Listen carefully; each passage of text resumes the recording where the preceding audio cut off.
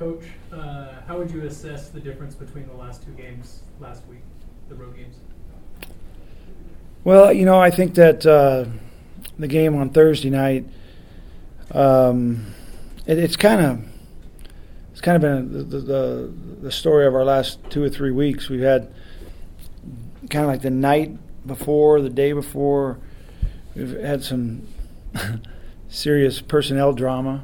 We had Nick that got sick the week before, and last week LJ Wednesday decides that he's going to have surgery on his knee, and not a lot of preparation time going into the game, that next game, with basically a new lineup. You adjust, you put your first guy off the bench, you put him in the starting lineup, and then you've got to kind of find the next group that's going to come off and help you.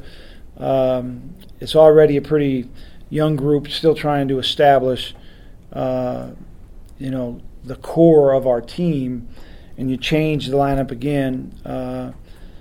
We were pretty scattered, I felt, that on Thursday night. I thought that we got off to a decent start offensively, but defensively we never really got ourselves into a position where we could cause them enough resistance to do us a lot of good. And we were going to have a magnificent, terrific offensive game in order to win that, and that didn't happen.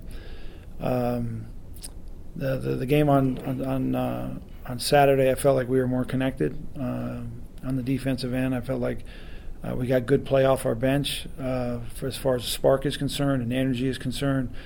And I'm just hoping that, with the 3 days that we've had to this point, it's been pretty smooth. Hope that maybe we can get through a week where we can actually play this Thursday night game with the group of guys that we practice with. So how is the health of your team right now? Good. You mentioned Nick. Yeah. Corbin was sick, I know. Yeah, Corb got sick and didn't make the trip, but to Pepperdine, and then he came over to San Francisco. It's something that kind of runs through your team almost every year, and you don't know when it's going to happen.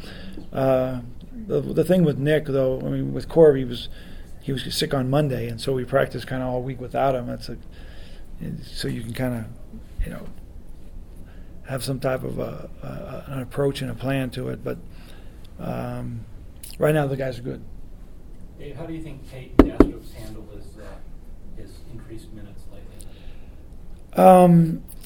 I think that Peyton needs time out there to feel more comfortable, but I think that his attention to detail as far as being accountable to what we want him to do, he's doing better. I think he's in better shape. He can play longer periods of time, longer stretches.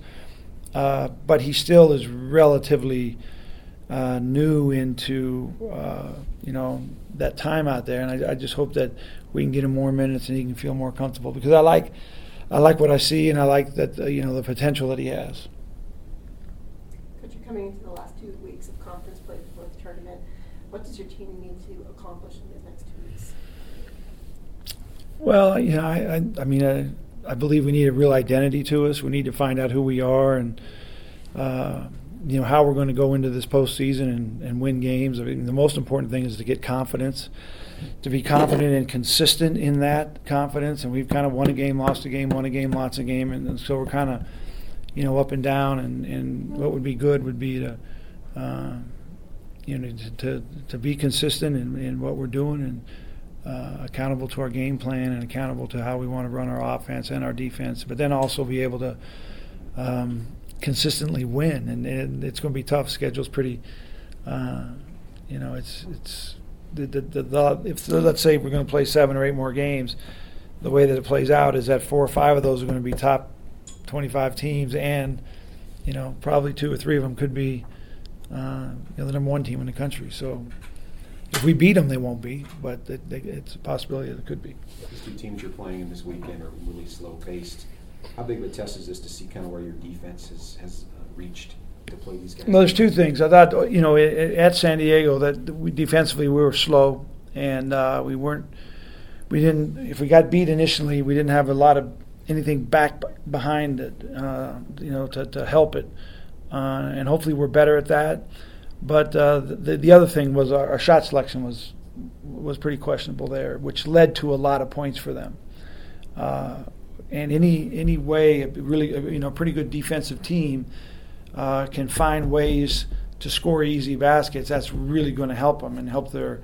And they got quite a few easy baskets against us at their place, and that's we got to hope we can stop them. With 2 starters down, how important is it for you guys to stay out of foul trouble? especially? Yeah, and I think that was a big part of the Yoli's game the other night. I think the first game all year he wasn't called for a foul, and he was able to stay out on the floor and consistently, kind of get better as the game went on, and it's interesting. The first, I think, 13 seconds of the Pepperdine game, Yol got his first foul, and he got a second foul a couple minutes after that. So it's important to us. They're 2 of the best rebounders and scorers in the league, and we need them on the floor as much as we can. I think one night we had them on the floor over 65 of the 80 minutes, and another night we had them on the floor 36 of the 80 minutes. It's a big deal. Is TJ going to be running the point now, and how did you come to that decision? Yeah, well, we just felt like he had the most time at that position coming into where we are, and felt like that would be the easiest transition for us.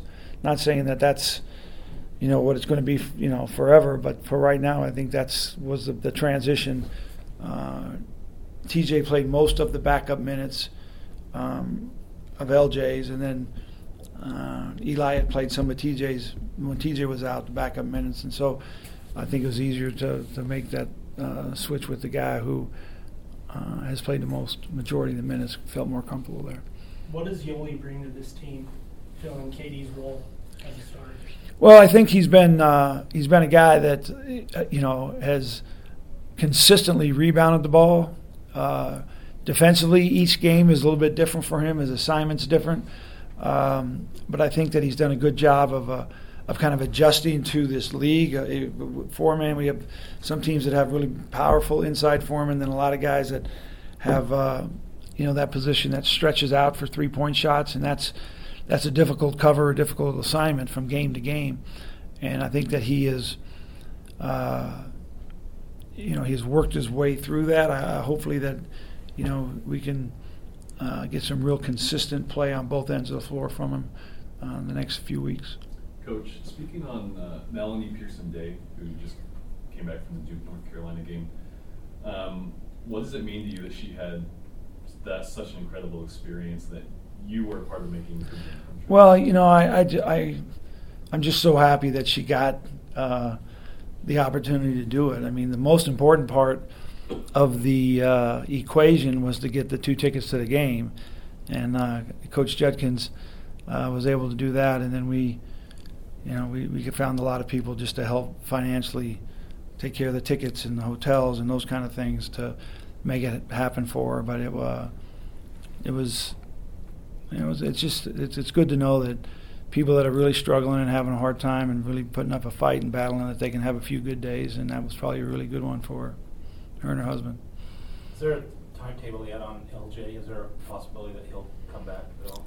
We'll see. He hasn't done anything through this. A little bit of rehab. He'll be here tomorrow, and we'll kind of go through it and see what the possibilities are. But it looks like it's probably a 4 or 5 week recovery, and that that's possible. But we'll see. Kind of an unusual situation, having a senior night on Saturday where your 2 seniors aren't going to play. But could you talk about their contribution to the program? Just a short time for LJ, in a couple of years, 3 years, I guess. Yeah, KD was, we had the 1 year with him where he practiced every day. It was a big piece of that NCAA team as far as practice-wise and preparation and getting guys ready. And, with those rules, you can't travel with the team, and it's a hard year to go through. But he really gave us a lot during that year when he was kind of that transition year.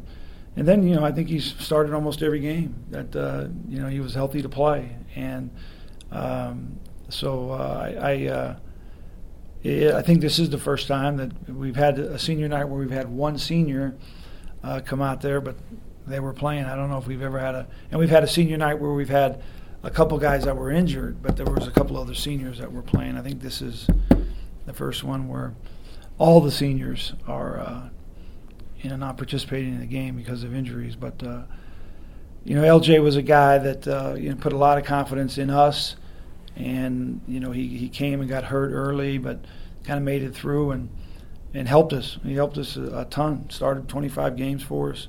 So these are both guys that are really valuable and important to this team. It's just kind of a shame that they haven't been able to finish it like they would like to. Dan, BYU is the only school in the WCC without an international player, which you're probably aware. Have you kind of moved away philosophically from recruiting overseas, or is it just because there haven't been a player kind of emerge, or what's your feeling on that? I think that the international player is it's a real unique system and how you get them and what you have to do to get them and what's involved. And we've had a few international players, and right now I just feel like we're in a kind of a cycle with a lot of it, kind of had to do with the missionary age change when you sign some young guys and then they decide to go on missions before they play. And we're kind of in a period right here where I got 3 leaving, 3 coming home, and then I got 4 behind that. It's just kind of hard to fit in the international guy. Coach, we saw Davin Gwynn playing, the 4th position here in practice. Was there something in San Diego or St. Mary's that made you try that out, or something from the team? What's Well, I think over the last 3 weeks we've tried to spread our offense a little bit out so we can get lanes where we can drive to the basket and maybe get a little bit more penetration. We've put Yo kind of on the perimeter a little bit more, and instead of rolling him all the time, we popped him to spread the floor because with Eric and Yo being down on those blocks, it makes it hard to get driving angles and driving lanes. And we brought Eric up into the high post and Yo up into the high post to try to free up some driving lanes along the baseline. And with Dav at the 4, it frees up a lot of space. And so that's a kind of a temporary way to play, to just maybe get a different look. Defensive matchups and offensive opportunities. With the loss of seniors and captains, which players have stepped in the leadership role on the court? Well, I think that Nick's been a really solid guy for us. He's had a really interesting year as far as injuries are concerned and injury and illness, but I think he's been really positive and confident. Eric's been a guy who's really stepped up and helped the post guys, but those are the 2 guys that really have the most experience of actually playing here at BYU, and so I think those 2 guys have kind of carried the load a little bit.